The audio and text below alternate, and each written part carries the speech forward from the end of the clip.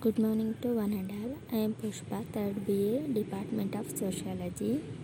Today I am talking about the developments of feminism. First we can see what is feminism.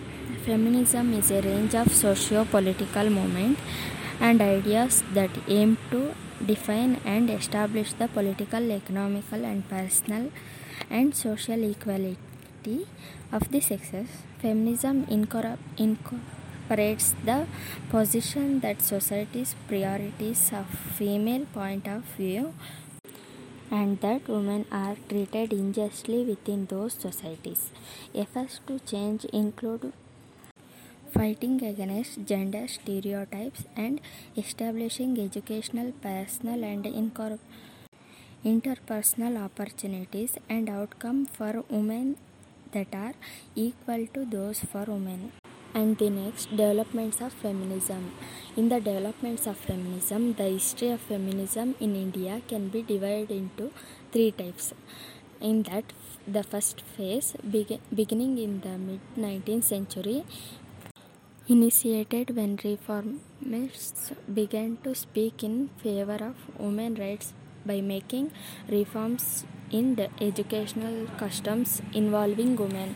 In the second phase, we can see from 1915 to Indian independence, when Gandhi incorporated women's movement into the Fit India movement and independent women's organizations began to emerge. And finally, in the third phase, post-independence, which has focused on fair treatment of women at home, after marriage, in the workforce and right to political priority.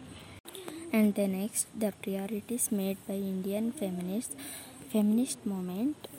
Women living in modern India still face many issues of discriminations, and Indian patriarchal culture has made in the process of gaining land ownership right and access to educational challenging in the past 2 decades. 3 has also emerged a trend of sex selective abortion.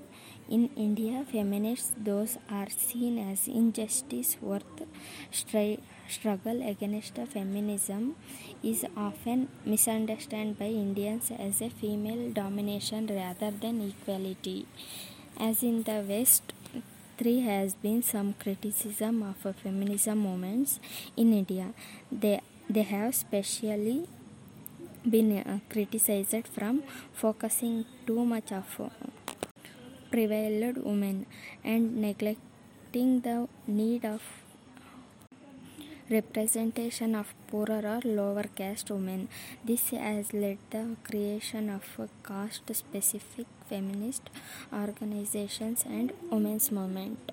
Thank you one and all.